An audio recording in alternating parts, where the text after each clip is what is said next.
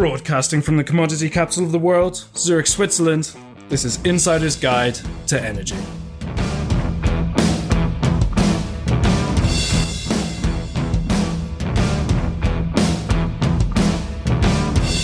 This edition to Insider's Guide to Energy is brought to you by Fidectis. Go to www.fidectis.com for more information.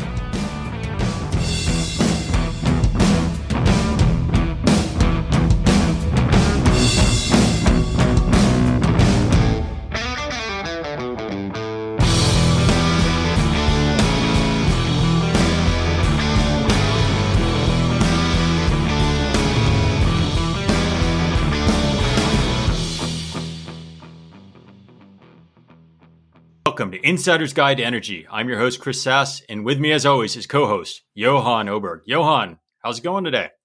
Sunny greetings from Switzerland. Finally, the summer's here, and we're approaching a new H2.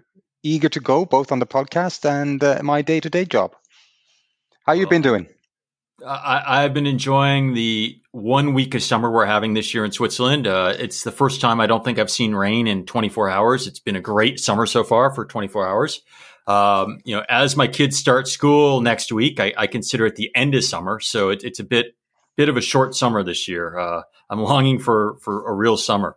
So, but what I am excited about is getting the podcast out this week. In doing the show prep, had a lot of fun reading about our guest, figuring out, somebody that saw a problem or potential problem coming in, took his passion, ran with it, and started a company to go solve it.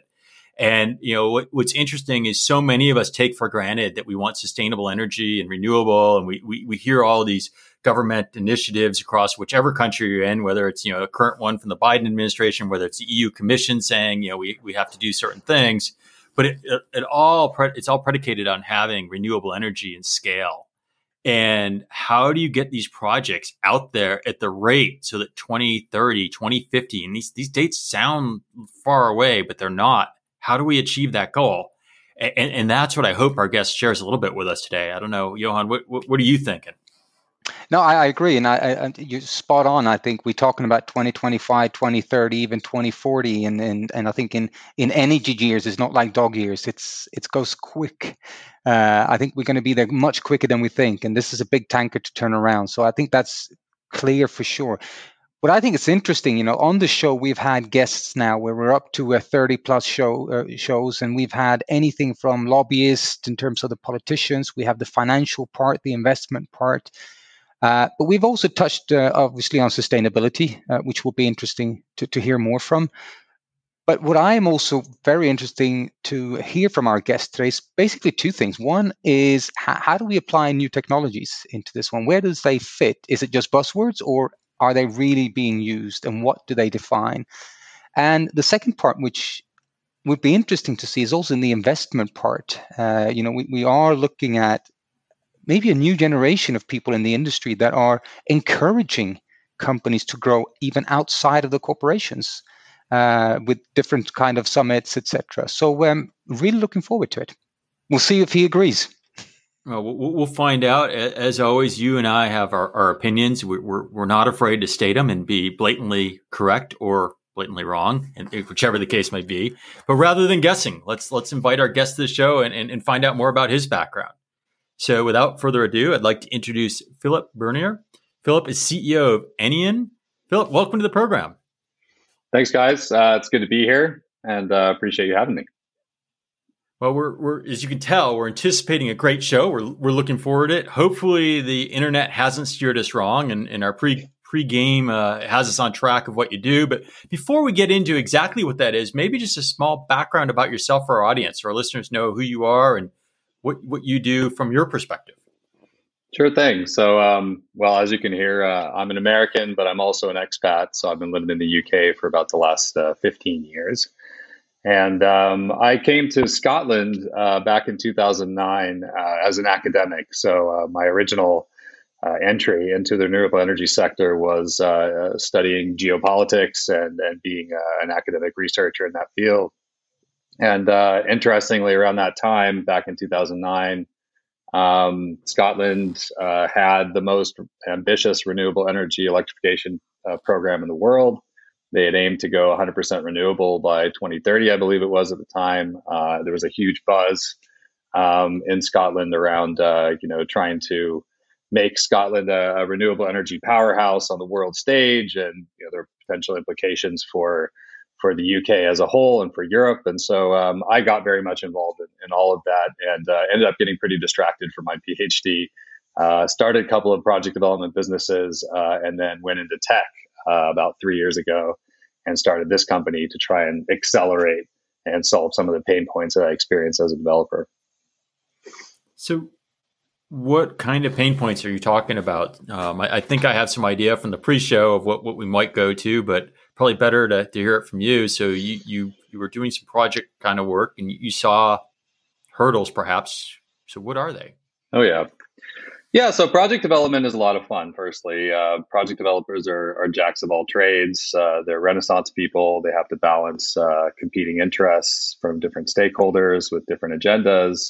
They have to be financiers. They have to be entrepreneurs. They have to be technologists. So the really fun thing about being a project developer is you get to speak every day with lots of different kinds of people, and you get to build coalitions to bring projects forward. So that's the fun part. The downside, of course, and we're talking about project development at commercial scale, is that projects move very slowly. And there's a lot of uncertainty and a lot of risk involved at the early stages of project design. So one of the big pains that project developers experience has to do with uncertainty around grid connection.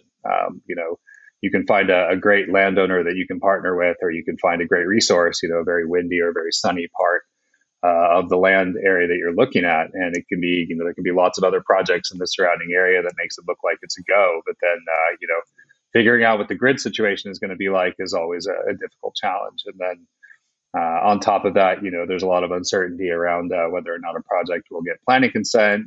If a local community might oppose a project for some reason, you need to figure that out. You need to know who you're dealing with on the land side. Are they a bankable partner? Have they had similar, have they done previous deals in the past that they've been an active participant and a champion of? So there's a lot of political risk and technical risk involved in project development that makes projects move very slowly. So typical project, commercial wind farm, can take up to 7 or 8 years in development, even though it might only take 6 months to construct. And of course, that's a really long time. And we don't have time to spare if we're going to meet the ambition set forward by the Paris Climate Accords. So in terms of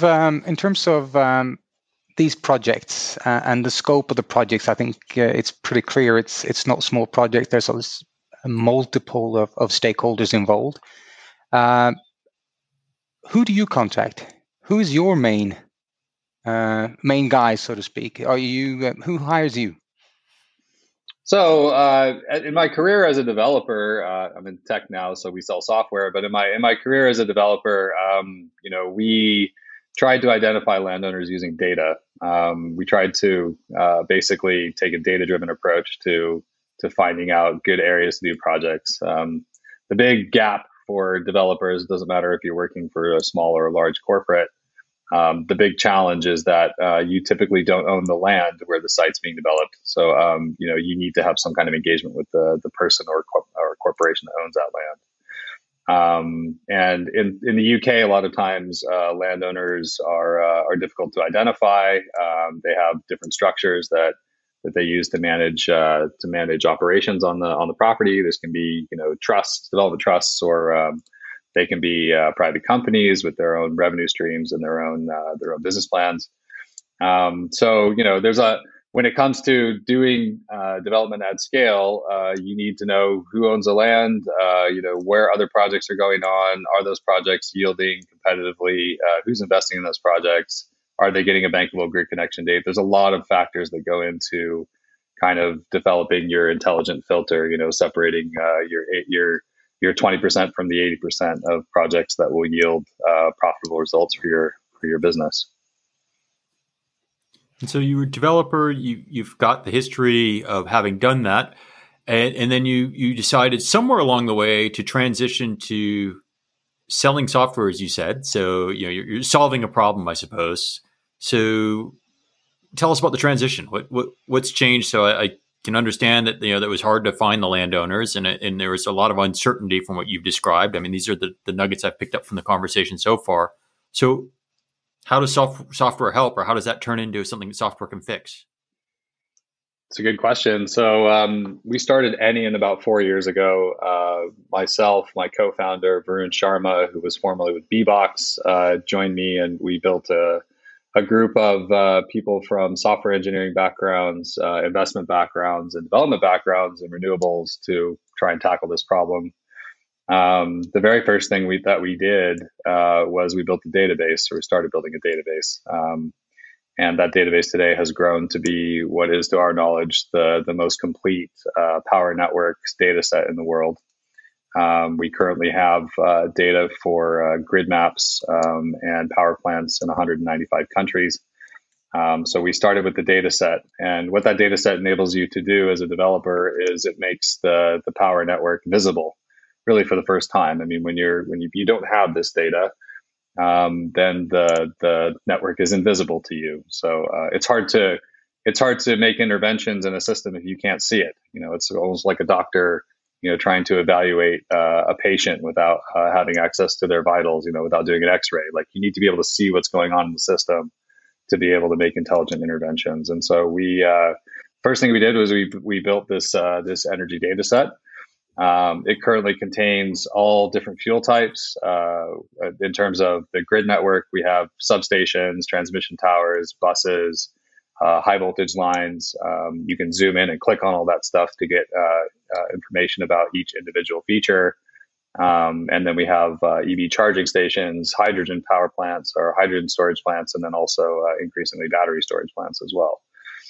So that data set is kind of at the core of our software. And then on top of that, we've built a workflow platform that basically enables a project developer to manage all of their tasks, files, and financials, as well as explore the data set simultaneously. So it's kind of it's an all-in-one dashboard that enables a project developer to do everything that they need to do, but online in the cloud in collaboration with whomever they choose to involve in their portfolio. So is it providing real-time sensor data from these points on the map? So in 100 and some odd countries, you basically have Internet of Things kind of, or control data for all these devices, so you can see what's happening? Or is it just saying what's there?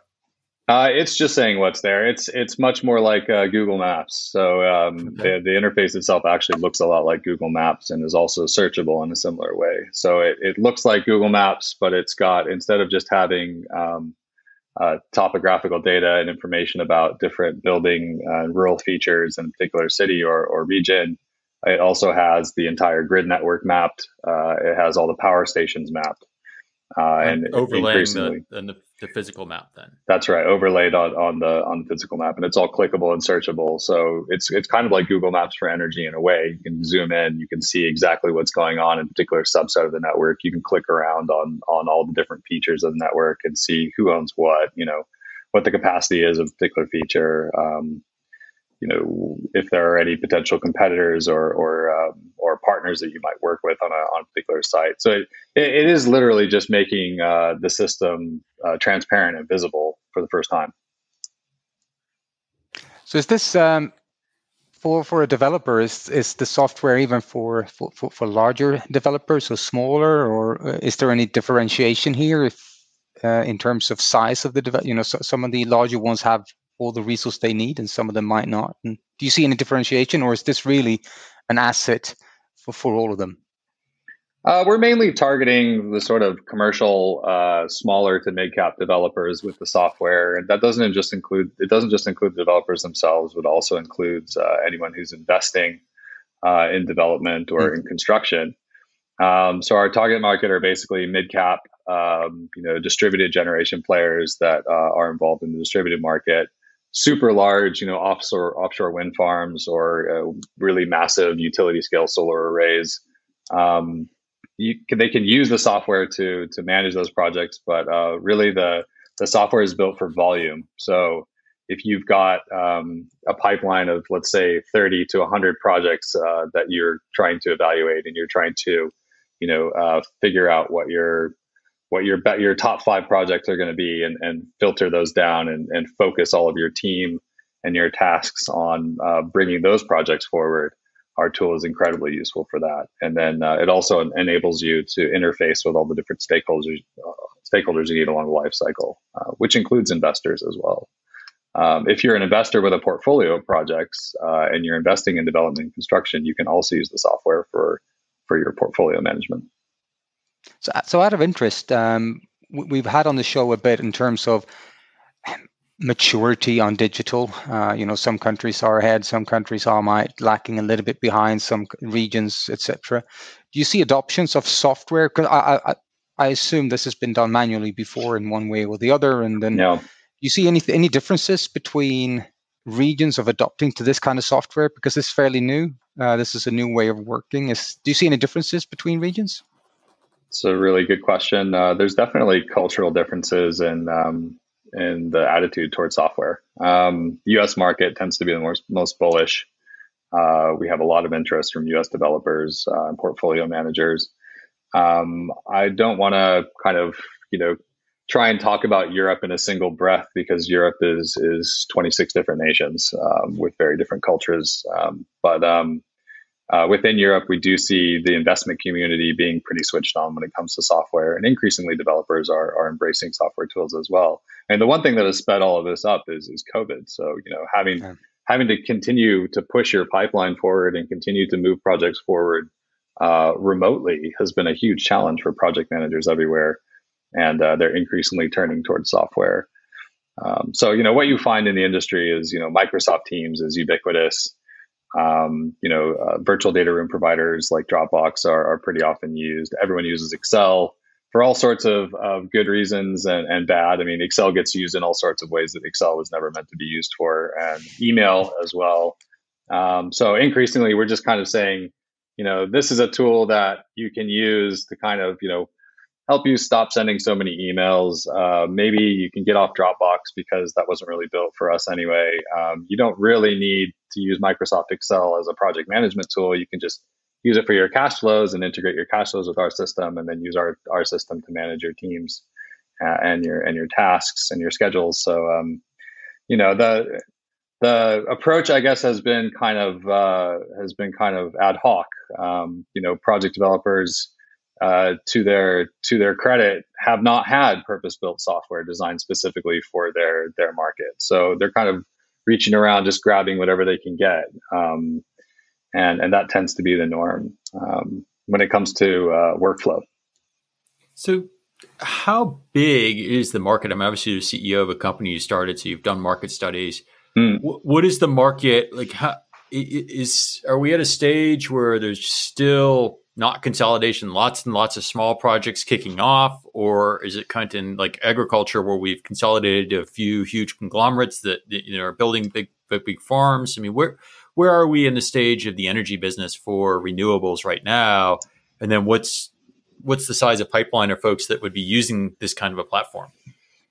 That's a fun question. So, interestingly, renewables, because of the nature of the resource, it's really hard to vertically integrate a renewables business, because renewables is inherently distributed. So you generate and consume power on site. So the distributed nature of the industry means that even if large players want to try and consolidate, they're still at the behest of local players, because it's the local person or local trust or local organization that owns the land or the asset where the solar or wind farm is being built. So because of that, smaller players will always kind of hold the keys to the market. And the distributed nature of renewables means that, it's boom time. New companies are cropping up all the time to do development. Commercial real estate is increasingly looking at how they can get in on the game. Oil and gas are under pressure to start pivoting and diversifying their portfolios and doing more renewables. So it is kind of a feeding frenzy at the moment, and we're fully poised to capitalize on that. The interesting thing as well, I guess, is that from a kind of volume point of view, we do see that larger projects, while they tend to be, the ones that are more visible because they get more press, are not really the norm. It's the mid-cap market that seems to be accelerating.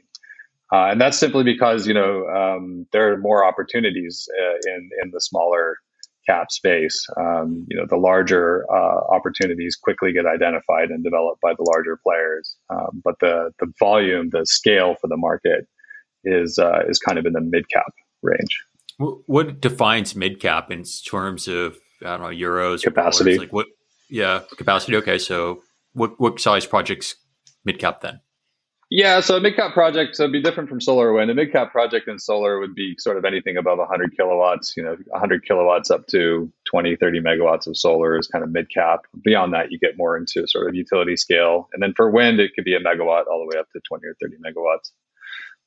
So if it's $1 million a megawatt, then you're looking sort of between, $1 and $30 million for a project, maybe slightly larger if you've got some kind of hybrid solution where you've got storage on site. I don't want to anticipate where the conversation is going to go, but there's another interesting piece to this, which is who's taking development risk on the investment side, and that's also something that we talk about a lot at Annian. So you come across you mentioned a little bit in terms of the mid cap on the small one, which, if I understand it correctly, we're starting to see quite a few, let's call them new players on the market with none or limited knowledge around energy. If you're real estate, you might have focused somewhere else. How is it to work with these guys?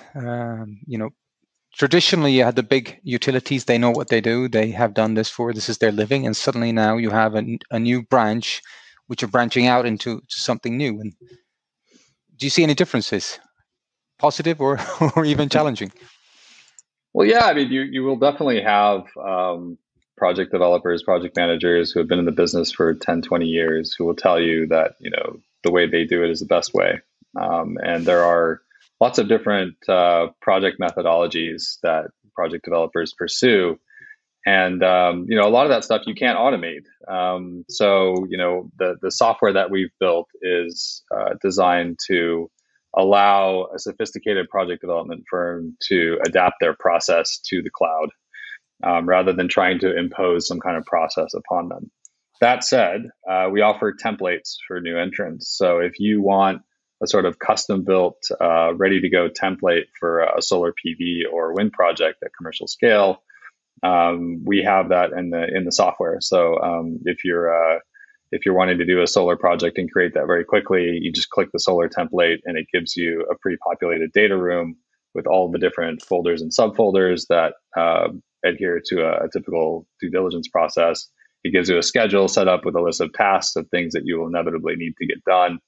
And then it gives you KPIs on the financial reporting dashboard and the technical KPIs as well that you would need to configure to track the project along the life cycle. So we try and give new entrants a leg up, a kind of best practice structure to get started quickly, while giving the more sophisticated players the flexibility to basically use the software to run their own process.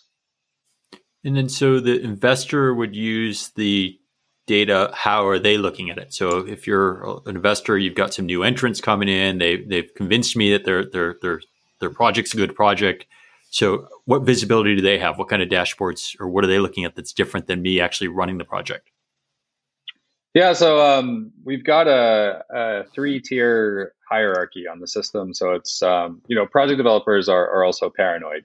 They want to make sure that they have total control over who sees what and when. And that's absolutely fundamental. Like, you need to have a lot of control over who sees what and when, so that you can manage the project efficiently. That's one of the pitfalls of using more generalist tools like Microsoft Teams to manage your team, or Dropbox to manage your external file sharing, is that you can very quickly lose track of stuff, and then you don't really know who has access to what. So that's all fundamental to the process. So when it comes to investors, we know that project developers need to potentially pitch different investment models to different investors, horses for courses, as they say up in Scotland. So in order to do that, we have a guest feature where you can add an investor as a guest, and they will only see the financial side of the dashboard.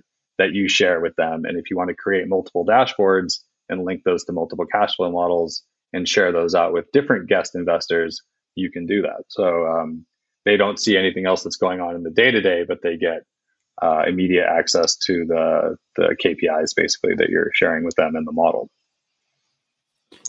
So how is your platform transforming the industry? So what's different now that you're out there? You're 3 years in, so you've got customers on your platform. Yep.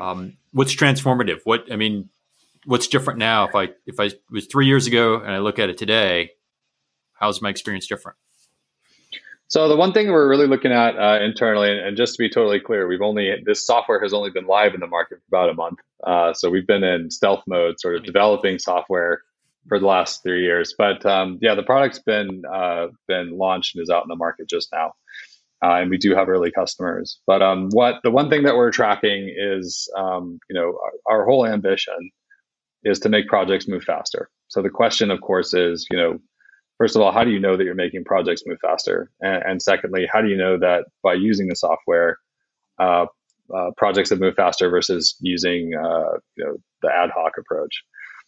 So we have super granular, what we call OKRs, objectives and key results, where we're measuring basically what different parts of a dashboard are doing on a day-to-day basis. So, my daily digest is checking in, and we have about 50 companies on the platform. So I wake up in the morning, I have a little dashboard that tells me how many files have been uploaded to data rooms on that day, how many new projects have been created, what kind of projects are they, how many new team members or users have been added today, how many additional schedules have been created today. So I have kind of an overview, not of individual user profiles, but of the metadata around what people are doing on the system on a day-to-day basis. And that gives me a sort of understanding of, okay, things seem to be moving in a particular direction. You could imagine that if you're not using the software and you're using email, for example, or you're using a combination of like email and maybe a generalist solution like Microsoft Project, you're spending a lot of time configuring, you're spending a lot of time chasing up people for information, spending a lot of time sending emails, basically, instead of actually delivering work. A good example is like when people used to build software without using Slack. So, we're not Slack for renewables. I wouldn't say that we're more like Asana for renewables. But before Slack, people that worked in software used to use more generalist solutions or would use email. So like you'd be sending a lot of emails throughout the day, and that's just a very inefficient way of doing things. So the closer you can get to the ground truth of what's going on and the real time interaction of your team with the projects that they've been assigned, the better. And in theory, that should help accelerate things along the life cycle. So why now? Why are you? I mean, people have generally been doing projects for a long time. You joined an industry that already was there. I mean, renewables are maturing and they're growing at a rapid rate. Why would they start embracing technology now? Because I'm comfortable that other people have looked at it and said, hey, this could be automated as well. So what's different this go around? I think it's a demographic shift. So, as people from my generation, from your generation, Chris and Johan, people, I think we're all probably, don't want to take too much of a stab here, but we all kind of look on the cusp of sort of Gen X, maybe some early Gen Y. But, Gen X, later Gen Y, we grew up with the internet. We look for software to get jobs done. So that demographic shift is definitely taking place in the energy industry, and increasingly as our generation and the younger generation grow up with software for energy, that will become the norm. So we used to do a lot of things back in the day when we were developing projects that we would never do today, just because there are tools available now to do those things. One of them is the access to data. So open energy data, which is kind of an academic, geeky space to be involved in, has matured. So one of the things that we do to maintain and grow the data map in the system is we use artificial intelligence. We pull in all of the data sets from public and academic sources on power grid features and power plants, and then we use optical image recognition to validate if those projects and features actually exist in real life. So that was not something that would have been even possible 3 years ago.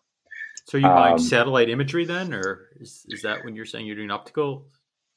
So yeah, we use Google API to do the matching. So basically, when you pull the data from most data sets, you get it in CSV form. Occasionally you get it in PDF and you have to rip it out, which is a pain. And we hope, if governments, if people working in departments of energy and academia are listening, we hope you will publish your data in CSV for public consumption, because that just makes everyone's life easier. Machine readable format is always better.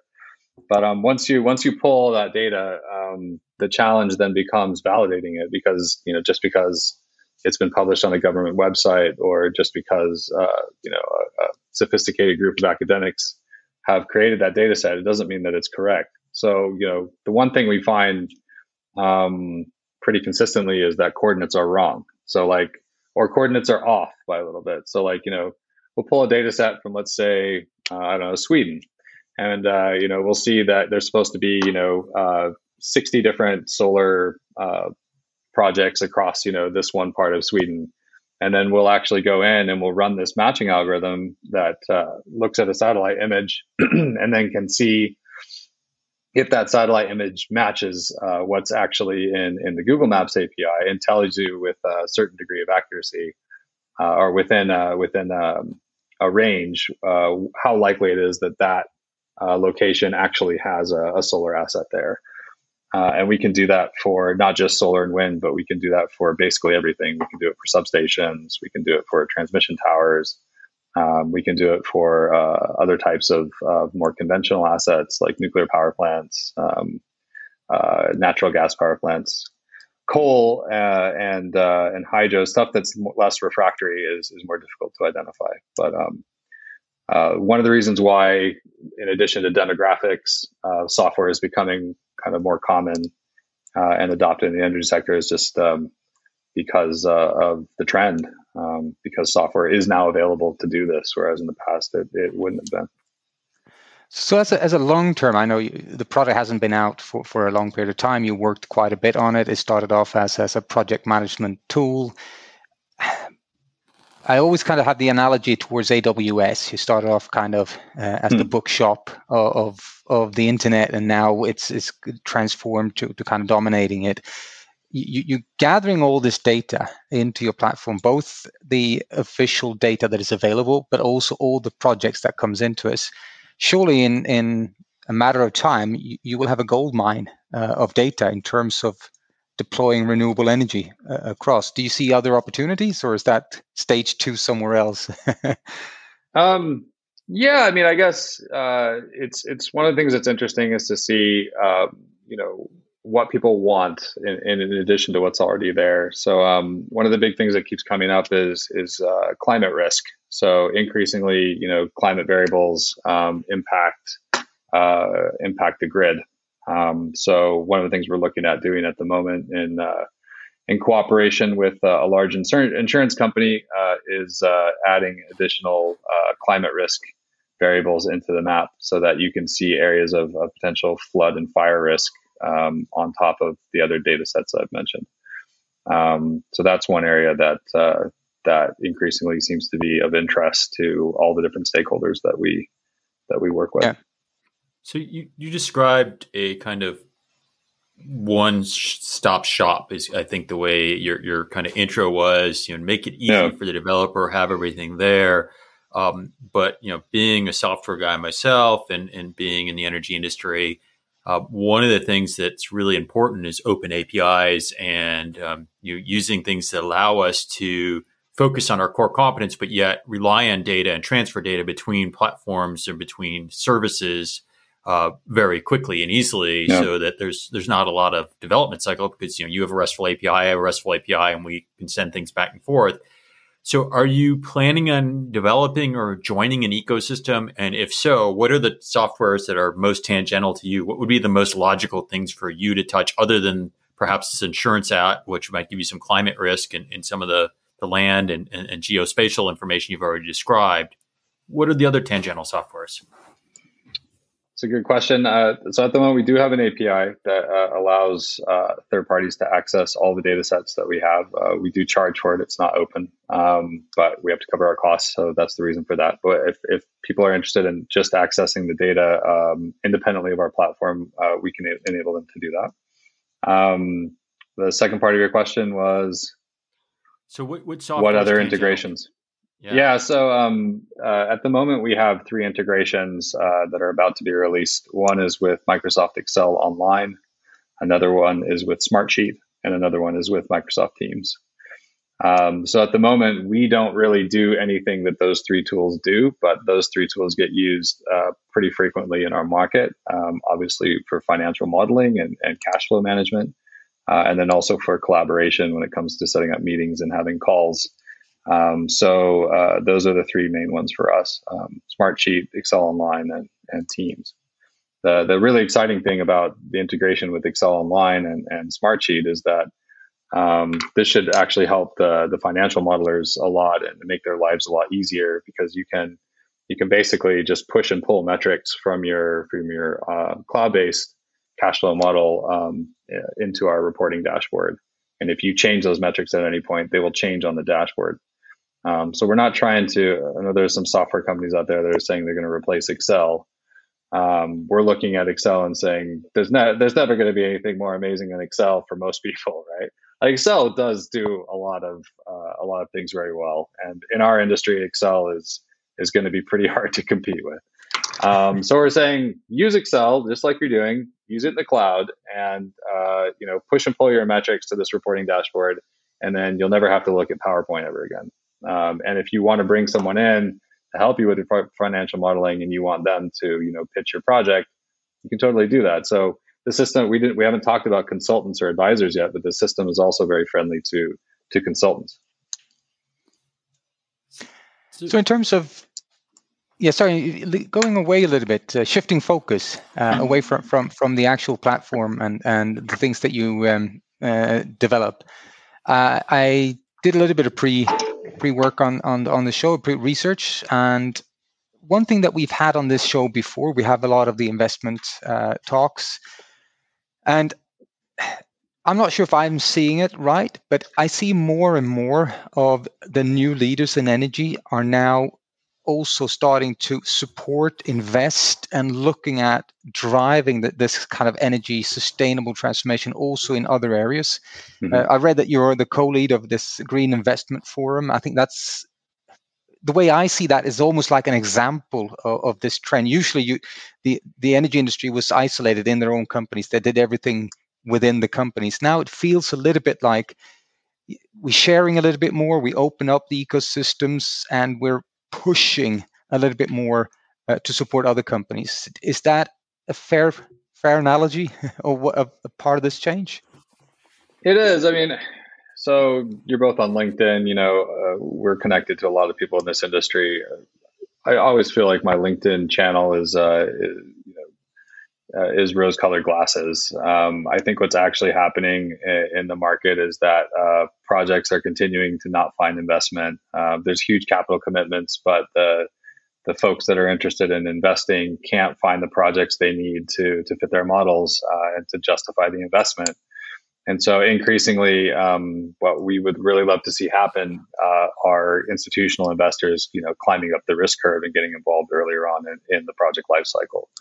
And that's a huge challenge. But if you look at, depending on what forecast you believe, if it's Bloomberg New Energy Finance or the IEA or IRENA or BP, depending on what forecast you believe, it looks like the amount of capital that's expected to be deployed into clean infrastructure by 2050 is around $40 trillion. That's a huge number. But then if you look at the amount of money that we're supposed to deliver into clean infrastructure by 2050 to meet the Paris Climate Accords, it's about $130 trillion. So there's a $90 trillion gap. in what is expected to be delivered in the best case scenario versus what needs to be delivered to stop our planet from imploding. That's a significant gap, and I just don't see how we're going to be able to deliver unless institutional investors get more comfortable with the risk profile of renewable projects earlier on. So one of the things that we talk about in the Green Investment Forum, and one of the things that we talk about with our investors, we have investors on our cap table who are ex-Goldman, ex-oil traders. Some of them worked in infrastructure for investment banks. And one of the conversations we're always having is, well, what do institutionals need in terms of data points to be able to get more comfortable, taking construction risk or even taking development risk in projects.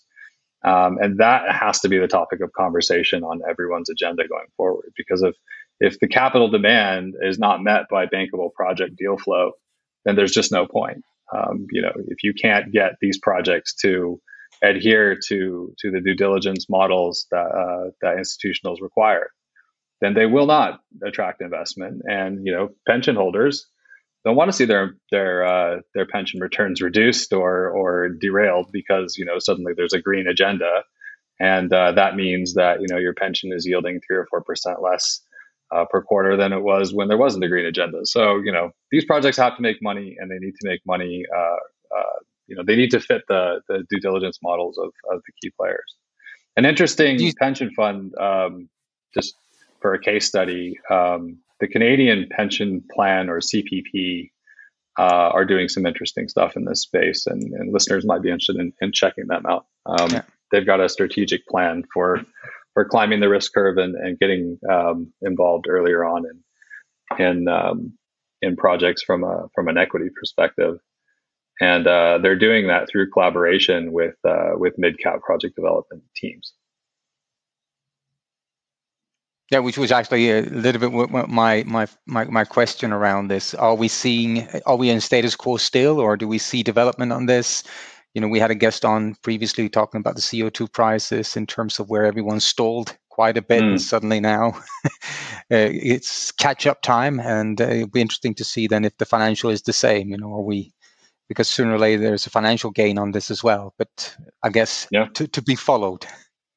Yeah, I mean, pension funds have gone into more conventional infrastructure in the past, and the renewables need to rise to the challenge. They need to adopt standards and rise to the challenge. And I think once they do that, then institutional investors will be plowing capital into development, hopefully. But do you think it's just because it's early in the game? I mean, granted, you have a clock running, or the world has a clock running, and the end game is the end game. But I mean, these things don't tend to happen overnight, right? I mean, the inertia needs to take place. They need to see successful projects. There's a bunch of things. You talked about standards. There's a learning curve. So is it just that it's projected based on what we know today, or is it likely that a year or two from now, and you start seeing some successful projects and taking models that you can cookie cut or roll over it again and again, you can start scaling? I mean, what's your thought there? So tough, right? Because the cookie cutter model when it comes to renewables is kind of a myth. I mean, every project has its own unique dynamics, and every project is different. And policy regimes quantify the risk, though, right? I mean, you can quantify different risk, whether it's landowner risk, whether it's risk from the environment, whether it's risk from the local grid, whatever the risks are. I would think over time you could categorize and qualify each of those elements and put them into models that then work. Then I can develop an investment strategy based on a model, right? And even though I might have 15 variables that change from site to site, I would think that there's enough commonality that I could cookie cut in that sense, right? Maybe not exactly no two sites are the same, but the principles ought to be the same, right? The fundamentals. Maybe I don't understand. Okay. No, that's 100% correct. So that's, you see that in the US market increasingly. You see that in Europe to an extent. You see very sophisticated project development firms being able to increasingly roll out projects at scale in a similar range. One of my favorite examples is C2 Energy Capital, which was which was a project development business run by Richard Dover and his co-founders in New York. They recently got acquired by EDP Renewables. But they were able to achieve that. They were rolling out sort of rooftop solar in the sort of 700 kilowatt to 1.2, 1.3 megawatt range in cooperation with retailers, stadiums, sort of large commercial asset owners with big vacant roof space. And through a very diligent and very hardworking team with good backers, they were able to kind of cookie cut and roll projects out. I think the case studies are out there. It's just a matter of people looking in the right place and seeing what is possible. The U.S. market is dynamic and diverse in its own right. It doesn't have a national or integrated grid network. So to be able to do that in lots of different states, which they did, is pretty impressive. And so, yeah, you would think that, sooner rather than later, we would see sort of common adherence to a particular model or set of models that tends to work. So does your day job help that then? The platform that you released from your company sounds like you're trying to normalize what can be and provide the thought points, at least, right? You sounded like you had an outline of the workflow that you would recommend looking at. Yeah. So it would seem that as your product matures, so if you're at 1.0 right now, or virtual 1.0, whatever your product number is, but yeah, I'd assume that over the next year or two that your corpus of data just gets better and better.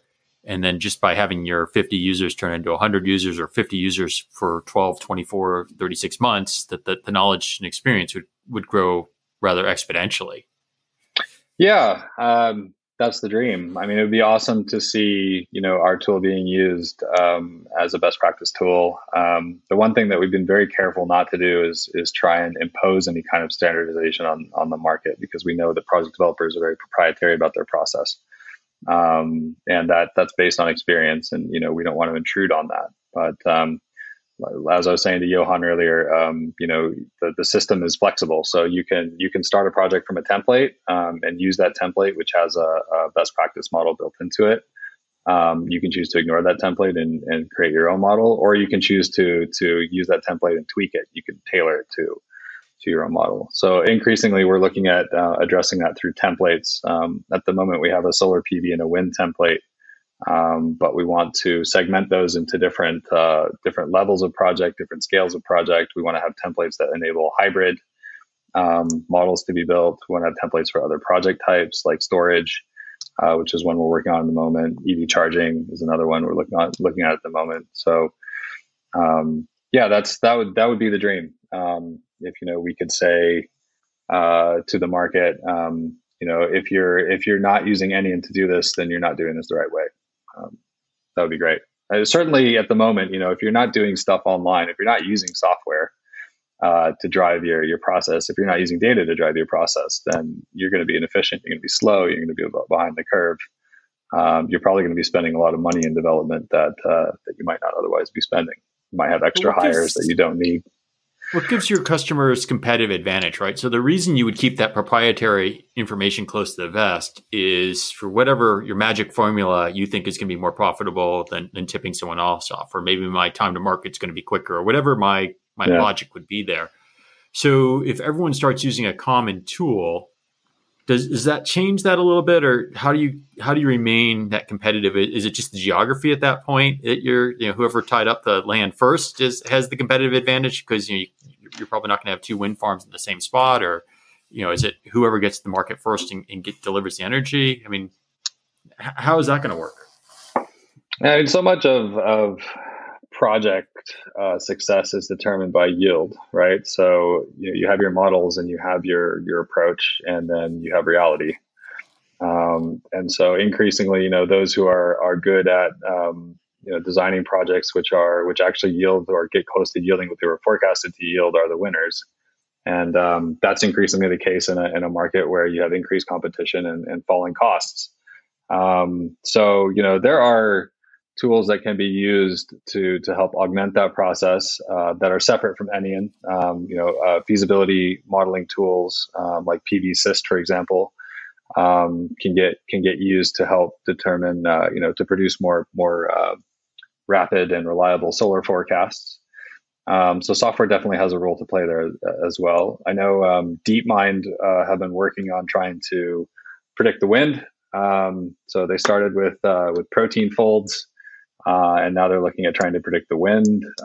Using superpowered AI. So that's obviously something that's going to be harder with climate destabilization. But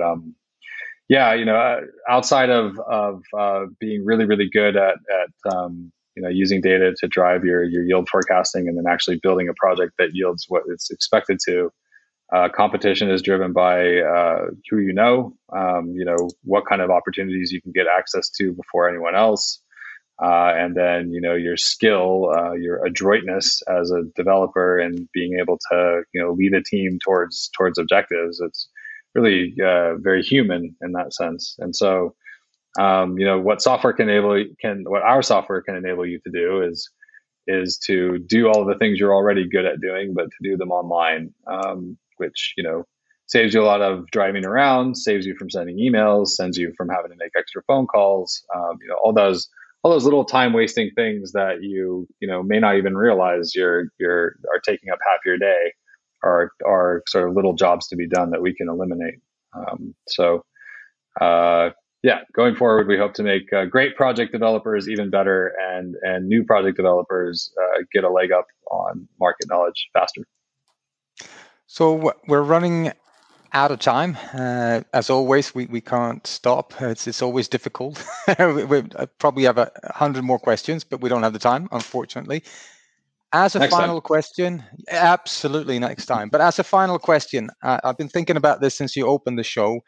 Living in Scotland now as an expat, the ambitious goals of Scotland to 2030 of being fully renewable. Where are they? Are they reaching it? They've met it. They've met that goal. Cool. They did it last year. Already. Yeah. All right. Fantastic. Yeah. They say Scotland's competitive advantages are the 3 W's: wind, water, and whiskey. I love it. Great to have you on, Philip. Fantastic. It's been a pleasure. Thanks for having me on, guys. Yeah, it's been great to have you on the show. My final thoughts would be, so you went from the excitement of building these projects or taking on these projects to building a company.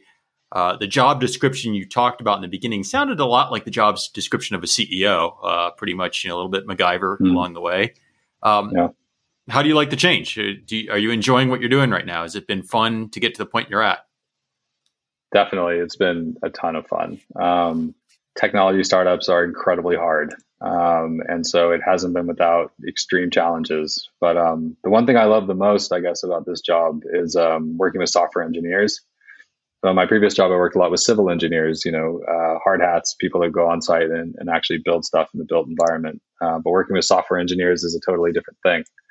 And what we try and do at NEN is bridge those two cultures. So, we need software engineers to understand what civil engineers do, and we need civil engineers to understand what software engineers do. So that's a lot of fun. And I get to tell a lot of stories. So I've got a lot of stories from my project development days that after a couple of beers are pretty funny. So we try and communicate through stories and through experiences, and try and give engineers on both sides insight into what the other world experiences on a day-to-day basis. So that's the thing I love the most. Well, cool. Well, I'm glad you shared a bit of your story with us today. It's been fun, the journey, hearing about the company you've built, a little bit about where the industry's at.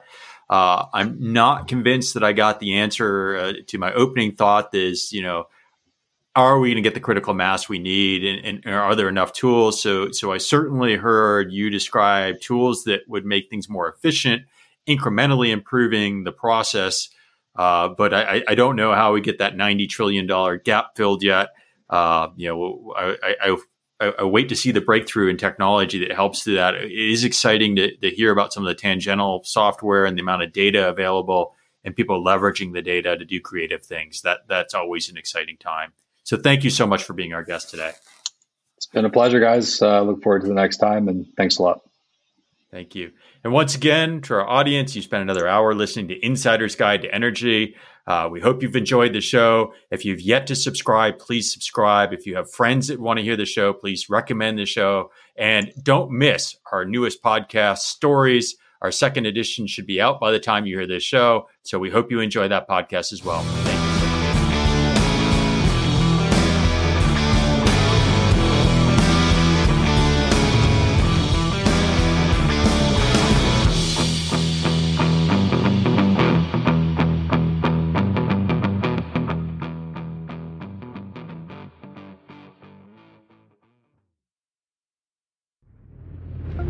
Thank you.